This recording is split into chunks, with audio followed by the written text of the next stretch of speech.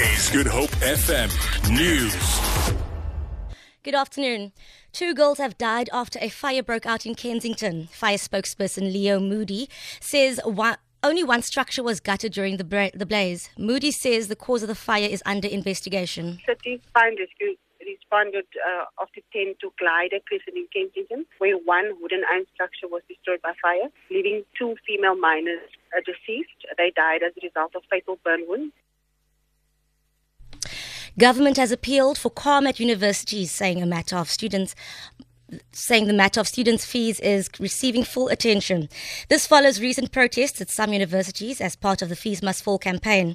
Higher Education Minister Bladen Zimanzi said is expected to pronounce on the 2017 fees structure once he has completed his consultation with various role players. Some student organizations have threatened further protests if fees are hiked, saying this year's 0% increase must be carried over to next year.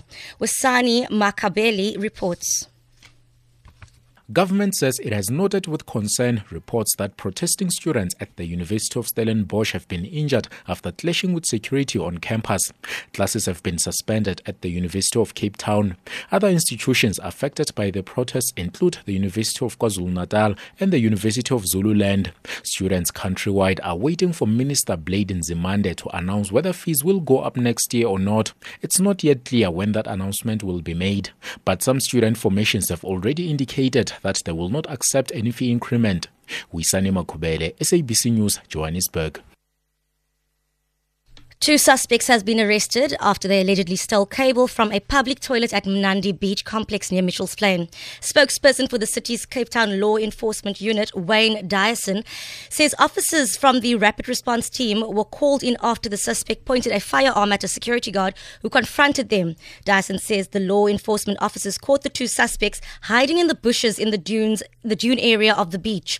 He says the stolen cable and tools, as well as a firearm, was found in the suspect's bag. Dyson says the suspects were taken to the police station, the Mitchell's Plain police station, where they were charged with theft for pointing a firearm. And finally, an almost total curfew has been imposed throughout Indian administration Kashmir after the body of a schoolboy was found in the main city of Srinagar. Restrictions on free movement are now at its tightest since the beginning of July, when street demonstrations against Indian rule sorted. Charles Haviland reports.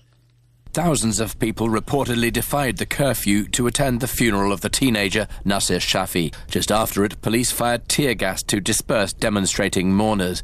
Kashmir is in a state of lockdown. The authorities have now cut the internet across what is India's only Muslim-majority state and have suspended all mobile networks except the government-owned one. Over 80 people, nearly all of them anti-government protesters, have died in more than 2 months of violence. For Good Hope FM News, I'm TK.